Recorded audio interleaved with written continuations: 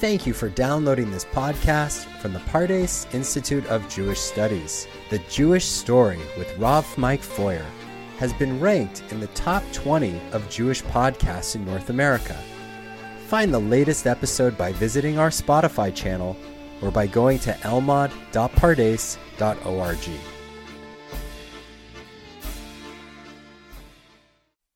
It's never too late, says George Eliot, to be what you might have been.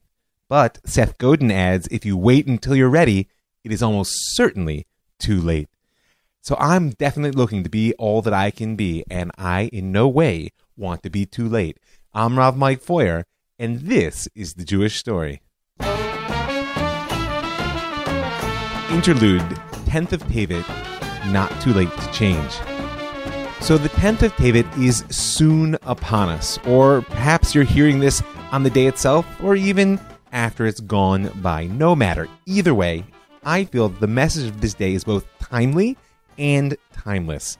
Before we dive into the details of the 10th of Tevet and how they might be able to better help us understand our world and maybe even gain a bit more agency toward changing it, I want to say a word about fasting in general. Now, I'm not ignorant. I'm aware that most Jews world over will not be fasting on the 10th of Tevet, and that my non-Jewish brothers and sisters who are listening to this now probably are unaware of the day whatsoever. Even amongst those who define themselves through their observance of Torah and mitzvot, there are going to be many who choose not to keep this fast. And there are all kinds of reasons for that. None of them really need to be discussed right now, except for one. And that is that Jewish education has failed miserably when it comes to teaching people how to engage fasting as a moral and spiritual practice. And the truth is, it's part of a larger educational failure to properly teach people how to pray. I'm going to restrain myself from the urge to dive into that one and call for the prayer revolution. You can listen to some of my other content on that topic. You've probably heard me rant before, but I will say that the time is coming.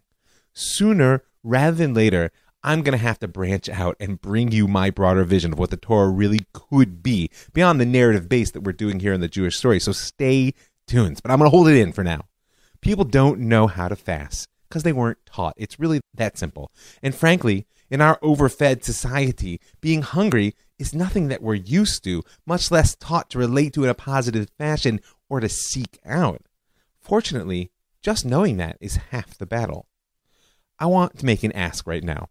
And you can decide by the end of this episode whether you're on board. And maybe, if you like, you can let me know. Send me an email at ravmikefeuer@gmail.com if you decide to spend a little bit of time on the 10th of Tevet not eating, but rather reflecting.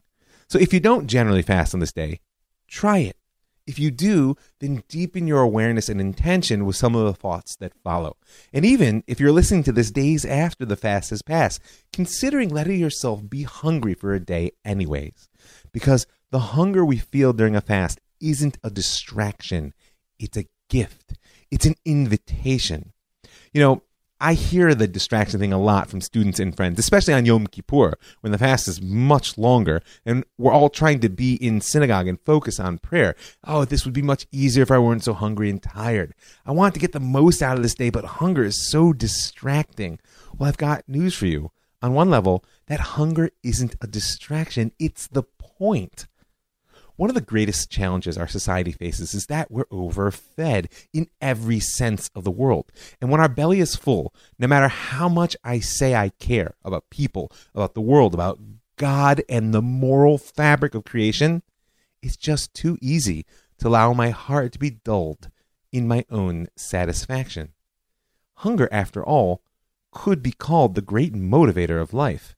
Think about people who accomplish the incomprehensible, those who break through barriers. They always have that hungry look in their eyes. In fact, feeling our hunger is a way of making contact with the raw stuff of life within us, with that part of us which doesn't want to just live, but to grow and thrive, to be and do. Now, you may be thinking, that sounds nice, Mike, but how is refraining from eating for 12 hours meant to accomplish that? Well, first and foremost, engage the hunger as a call to consciousness, as a reminder that you've chosen to make this day one like no other. you've devoted it, at least on some level, to a deeper awareness. And the question is, what consciousness does the 10th of Tevet in particular offer? Not yet. Because before we get to the specifics, I want to add one more general intention to that rumbling in your belly that you're going to see as an invitation to awareness. If every time I feel hungry or tired, every time I reach for a glass or a bite to eat and say, whoa, no, not today, it's a call to consciousness. Like I said, that's already a victory. Because interrupting the stream of thought in our minds, that semi-aware flow of life, always offers an opportunity to pick my head up and look around. But the Rambam, great sage of Jewish history, says that there's a particular task to which we're meant to apply ourselves on the fast days in general. He says, Yesh sham yamim shekol Yisrael mit'anim behem. There are days where all of Am Yisrael fasts. Because of sort of past tragedies which occurred, in order to awaken our hearts, liftoch darkei tshuva, to open up the paths of repentance. Now, so far, so good. I can understand it's a day to think about what we did wrong. But he goes further. V'yezeh zicharon lema'aseinu hara'im, u'ma'asei avotenu shehaya ke'ma'aseinu ata. And this will be a memory, a recollection, a reconnection to our evil acts and the acts of our ancestors, which are similar to those today. Ad shegaram lahem v'lanu oto natzarot, meaning there's a certain repetition. We could say that we're just suffering now for what our ancestors did in the past, but the reality is so often we're repeating their mistakes. He says, Shizikaron dvarim elu nashuv lehitiv, right? Because when we recall these things, we're going to change our ways and make ourselves better. Remember, memory is never just a passive recollection of what was in the past. It's an active, in the present reconnection to that past with the goal of shaping the future. And of course, if you've been listening for any time, you know the Jewish story is about telling a story of the past, which can build a present identity, motivated and empowered to create the future that we want to live. And so, this is an opportunity, not just to feel the hunger and a little bit of the want in life to help clarify what exactly it is we want. It's a chance to talk about the past events which we're marking on this day in hopes that we'll be moved to tshuva, to repentance in the present, and through that, to change the future. So, what exactly is the 10th of Tevet? There are 3 fast days which mark the stages that culminated in the destruction of the Holy Temple in Jerusalem. Let it be soon, let it be now, Lord. There was the 17th of Tammuz, which recalls the breaking of the walls of Jerusalem. And of course, the 9th of Av itself mourns the destruction. And then there's the 10th of Tevet, which marks the beginning of the siege. As it says in Ezekiel 24, lines 1 and 2, in the 9th year, on the 10th day of the 10th month, the word of the Lord came to me. O mortal, record this exact day, for this very day the king of Babylon has laid siege to Jerusalem. Now, this might seem a bit anticlimactic. I mean, mourning the destruction itself, that's a no-brainer. And I also get marking the drama of the shattering of the walls. It was the beginning of the end, as it were. Not to mention that together the 17th of Tammuz and the 9th of Av offer an appealingly compact and powerful period of national mourning. But why the outlier? Why mourn the beginning of the siege here in the middle of winter? And, by the way, it's a siege which, according to many authorities, lasted for more than 2 years. So the reality is, from the perspective of what the past has to say about the present and future, I think that nothing could be more important than this day on which the siege began. And that's because, unlike the 17th of Tammuz, the breaking of the walls, and the 9th of Av, the destruction, which essentially mark the culmination of a process of deterioration which was already unstoppable on those days. When the Babylonians closed the siege on Jerusalem in that 9th year, 10th day of the 10th month, the story was far from too late to change. What do I mean? If you indulge in doom scrolling, you might have been infected with a feeling of helplessness. And I gotta admit, it would be hard to blame you. It's somewhat overwhelming, the picture of the world with which we're presented through mainstream media, much less through that little screen in your hand. A note, by the way, about distraction culture. Remember, censorship and control of consciousness used to come through the control of information. But limiting information available to the average person is today somewhat impossible. Of course, there will always be secrets kept by power, but shutting down access to information overall is just too hard in the information age.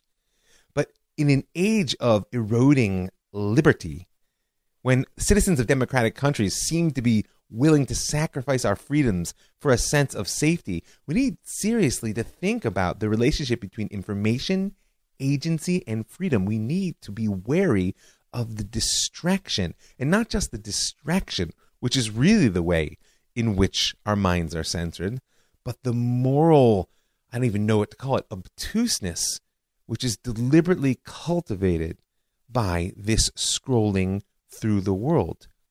I'll give you an example, because nothing really expresses it better. If not an example, actually, it's an explanation. There's a following quote.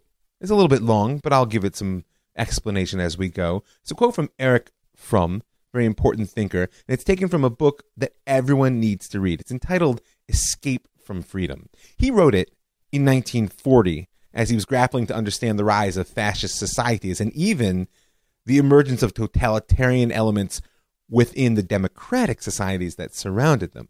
But his words are more relevant now than they were 80 years ago, so much so he might as well have been a biblical prophet. So listen to what Fromm has to say. He says, another way of paralyzing the ability to think critically is the destruction of any kind of structuralized picture of the world, meaning we need an intellectual and moral framework in order to critically examine and make sense of the massive amount of facts with which we're presented in life and through the media. Because he goes on, he says, radio, moving pictures, and newspapers, have a devastating effect on this score. The announcement of the bombing of a city and the death of hundreds of people is shamelessly followed or interrupted by an advertisement for soap or wine. Newsreels let pictures of torpedoed ships be followed by those of a fashion show.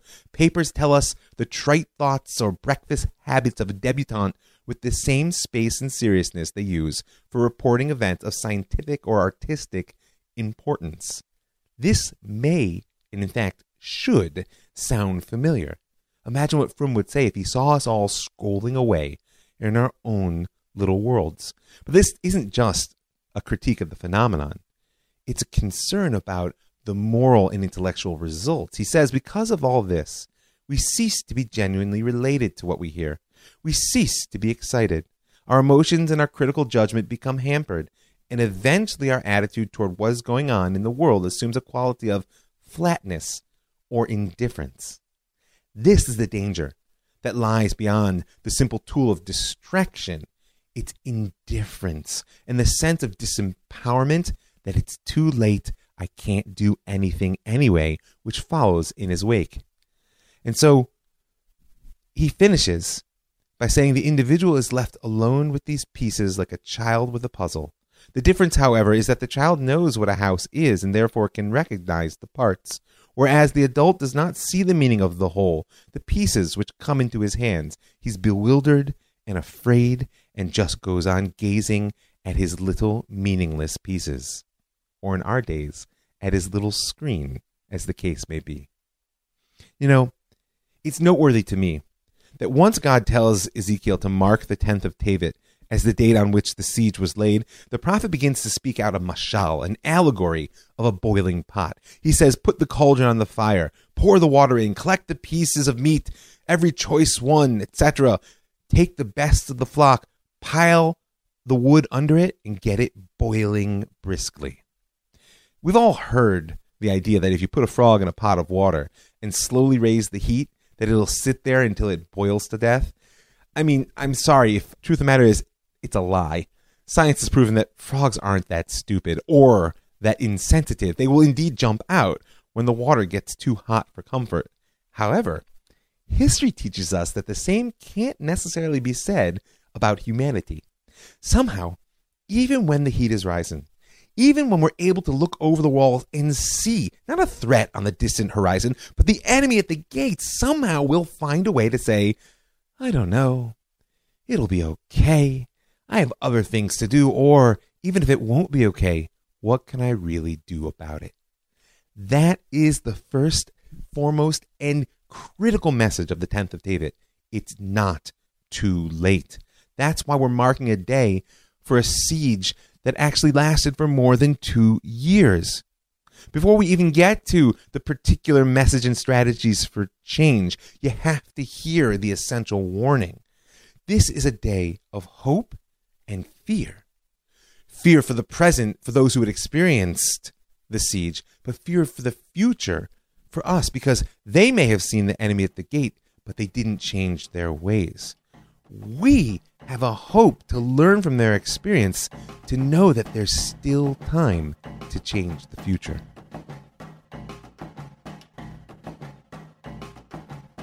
If you have an even passing familiarity with the Jewish calendar, then you may know our sages never instituted a fast day for only one reason. In my eyes, it was a simple act of kindness, really. I mean, if they'd fixed a separate fast for every tragic event in Jewish history, even only the major ones, we'd never eat. And tradition teaches us that in addition to the beginning of the siege that we noted, on the 10th of Tevet, we fast for the death of Ezra HaSopher, Ezra the scribe. And once again, this is not just a matter of picking the scabs off of historic memory in order to feel bad about something which has no relevance to our lives today, God forbid. Ezra was a foundational leader for Am Yisrael. And seeing as we had a profound impact with giving birth to Christianity, Islam, and frankly, the Western world, one could say Ezra was a leader for a good portion of humanity today. And humanity needs nothing so desperately right now like good leadership. If you want a deep dive into Ezra's story, you can go way back to season 1, episode 2, which I have to say, I have this desire to go back and remake all those episodes, but I won't do it. Don't be nervous. For now, just take the bare details. Between the 6th and early 5th century before the Common Era, Ezra was the leader of the spiritual return to Zion at the end of the Babylonian exile, meaning he was the one who helped us pick up the pieces after we failed to heed the warning that Ezekiel first delivered at the beginning of the siege, in which Jeremiah shouted from the rooftops until it all ended. I call Ezra a visionary leader, and in particular because he understood how to wield the power of story in service of redemption, both personal and national. If you look at the first line of the book named for him, the book of Ezra, it says, in the first year of King Cyrus of Persia, when the word of the Lord spoken by Jeremiah was fulfilled, the Lord roused the spirit of King Cyrus of Persia to issue a proclamation throughout his realm by word of mouth and in writing. And what follows is what's known as the Declaration of Cyrus. Cyrus tells the Jews in the land which he has conquered. He's Persian. He conquers Babylonia after Babylon conquered Jerusalem. And all the Jews were taken away from Jerusalem into exile to Babylon. Cyrus sends us home. He sends us home, but notice what Ezra said. In order to fulfill the word of the Lord spoken by Jeremiah. Now, Ezra is not a prophet, at least not in the simple text, but he is a visionary. He's able to hear the voice of God in the words of Cyrus. But what's most important to me is that hearing the voice of God can be an overwhelming experience. It might, in fact, not just be overwhelming, it might be disempowering. I mean, after all, if God is speaking and acting in history, why should I bother to do anything? But Ezra was never pushed toward religious passivity by his recognition that God is indeed in charge. On the contrary, what Ezra did was he looked closely at the topography of the story which he had inherited, not just which he inherited, but which he inhabited, more closely, in fact, than anyone who had preceded him. According to tradition, Ezra was the first chronicler of the full tale of Am Yisrael, the books known in Hebrew as Divrei HaYamim, the words of the days, or known to the English reader as the books of Chronicles. And of course, this isn't just the story of Am Yisrael, of the Jewish people, but the story of the role it plays in the human tale. I mean, after all, the first book of Chronicles begins with the lineage from Adam. Ezra knew that to build a successful society requires a bedrock narrative on which it can rest. And so he devoted much of his energy to putting our story in order. But he didn't rest there. It wasn't just a matter of getting all the facts straight from beginning, middle to end. Because, sometimes, like I said, the sense that we're part of a larger tale can be disempowering. I mean, after all, what significance could my role in the Jewish story possibly be when its main characters include King David, Moses, and the first human being? And that's where we really see Ezra's true genius as a leader. He didn't just tell the story of Am Yisrael, he took agency in moving the next chapter forward. The first line of his book, which, like I said, in my eyes represents his role as a visionary who heard the voice of God speaking through the events of his days, actually reappears as the last line of the Hebrew Bible. It's a stunning, stunning power which he brings to bear as an author, and not just in that last line, but in the last word. If I asked you what the last word of the Hebrew Bible was, would you know? Ask your friends later, because now you'll know. You'll impress them. It says, Ko amar Koresh, melech Paras, right? Thus saith King Cyrus of Persia, right, as we just heard, the Lord God of heaven has given me all the kingdoms of the earth and has charged me with building him a house in Jerusalem, which is in Judah. Any one of you of all his people, mi bechem, mikol amo, Adonai Elohav imo, vayal. The Lord his God be with him, and let him go up. The last word of the entire Hebrew Bible, the last word of the chronology, the story that Ezra put together is vayal, let him go up. That's not the end of a story. It's a call to the reader to write the next chapter. It's a beginning. Now, I know it's already cliche to say we face a crisis of leadership here in Israel, in America, and frankly, world over. And it, furthermore, matters not at all to me whether you think President Trump is a modern Cyrus or a new Caligula, whether you see Bibi as king or the cause of all of our problems.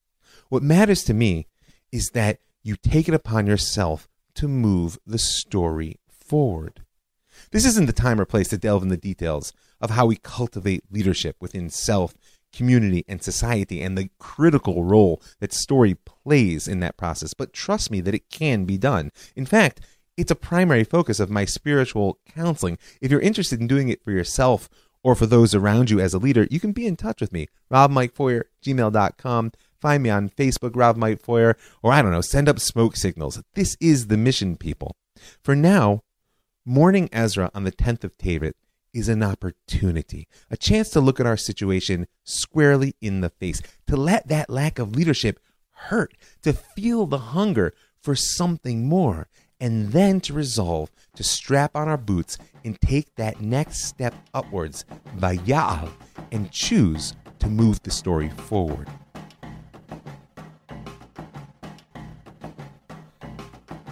Last, but certainly not least, on the 10th of Tevet, we mark the tragic translation of the Torah into Greek.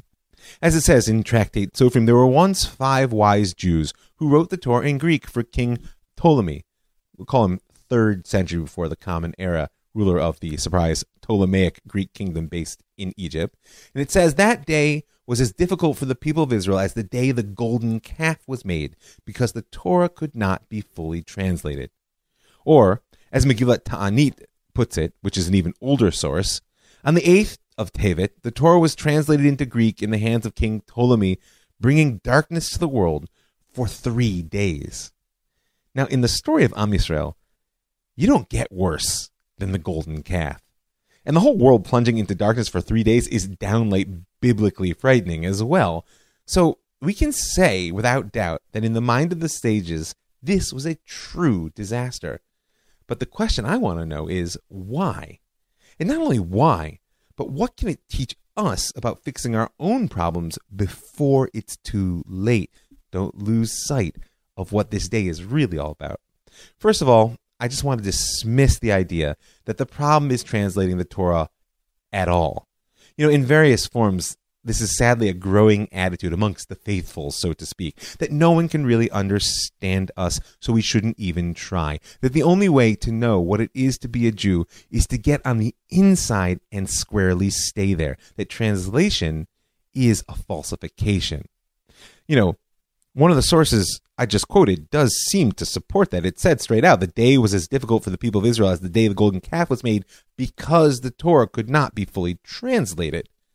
But a word to the wise, Never build your theology, and certainly not your behavior, on a single statement of the sages.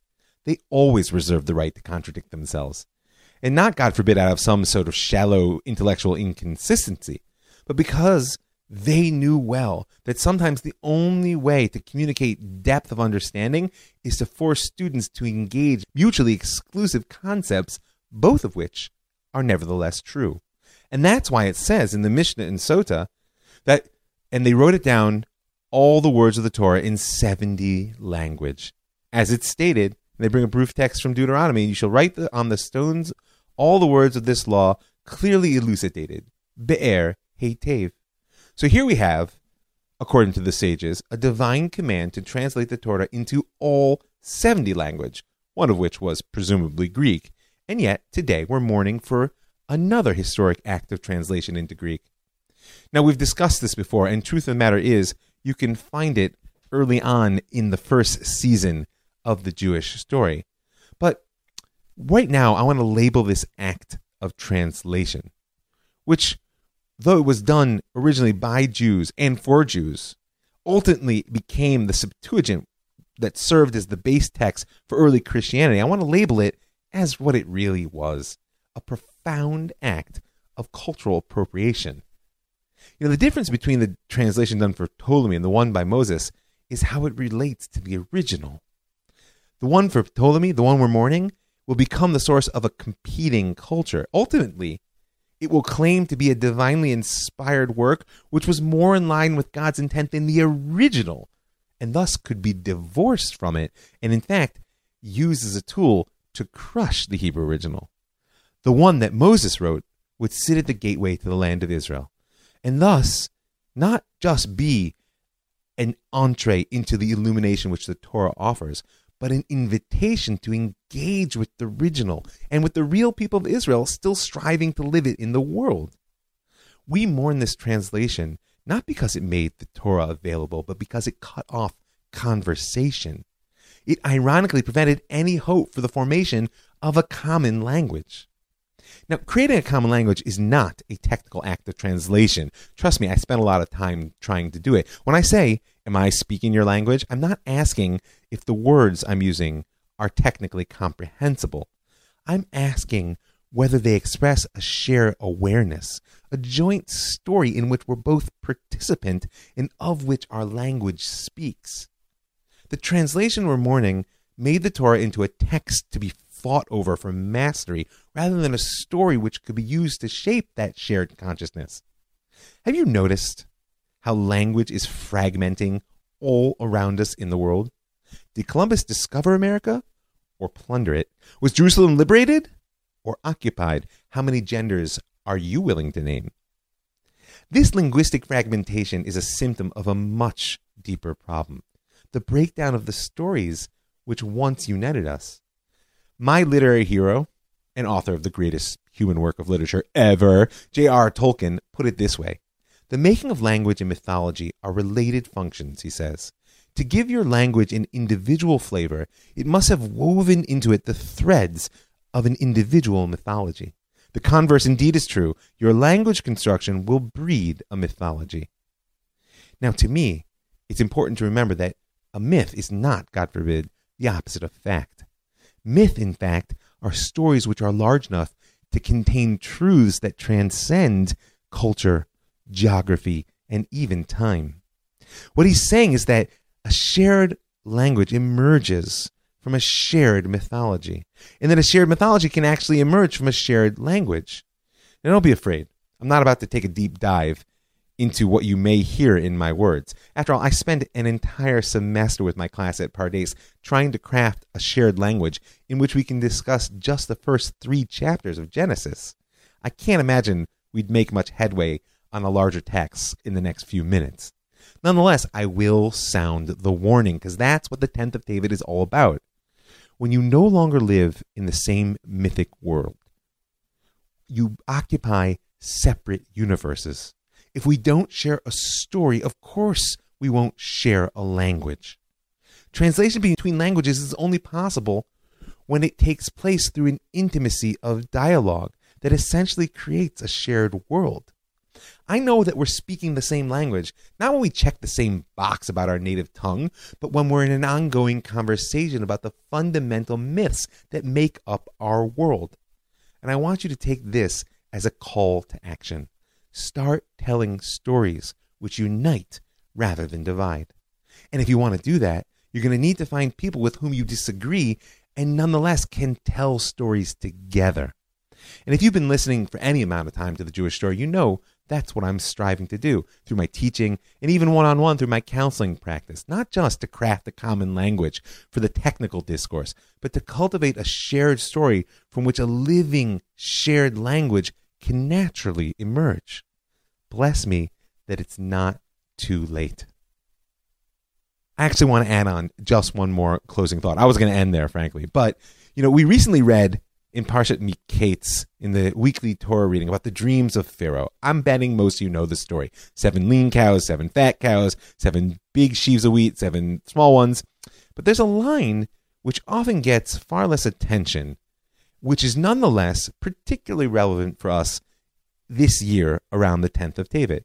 It says, and Yosef is explaining, he's interpreting Pharaoh's dreams. And he says, Al hashnir hachalom el paro pa'amayim. And he says, well, as for Pharaoh having the same dream twice, it means that the matter has been determined. Ki nachon hadavar mi'im Hashem. God's ready to do it. Umimaher Elohim lasoto. And in fact, God's hurrying to carry it out.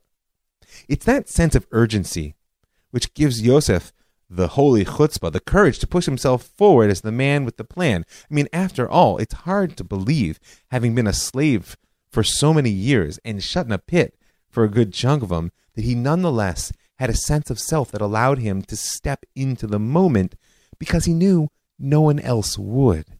And it surely contributed to Pharaoh's willingness to hear him. After all, power always needs tools ready to its hand. Well, guess what? Fun calendar fact. The 10th of Tevet, this day which I'm offering to you as a warning that it's not too late, but you should be aware that the walls have already closed in. The 10th of Tevet actually falls out twice in the year 2020. It happened on January 7th, and it's going to happen on December 25th. I mean, what could be more spot on with 2020 than having the 10th of Tevet fall out twice? This, in my mind, is a clarion call to action. Take the day itself for reflection. Feel that hunger. Use the time to really touch the places where you sense the walls closing in. And then we need to begin to imagine better leadership, to empower ourselves, to tell the stories which can bring us together rather than divide us. And maybe, just maybe, the disaster that so many of us sense on the horizon doesn't have to come to be. Just want to thank a few folks before I sign off. I want to thank all the folks who give their hard-earned money to help make the show happen, keep it free and widely available, and I want to ask you to join them. Go right now to my website, jewishstory.co. In the upper right-hand corner, you'll see a button that says Be a Patron. You can click on that for a little bit of per-podcast support. Or you can be in touch with me directly about sponsoring a show. I'm happy to do it in honor of someone with us today or someone who's passed on. I also want to thank the Land of Israel Network, that's thelandofisrael.com, for creating a platform that allows me to reach so many amazing people. I want to thank the Pardes Institute, pards.org.il, for creating an educational institution that gives me the privilege of teaching so many wonderful Jews. And I want to thank you for listening. I'm Rav Mike Foyer, and this is The Jewish Story.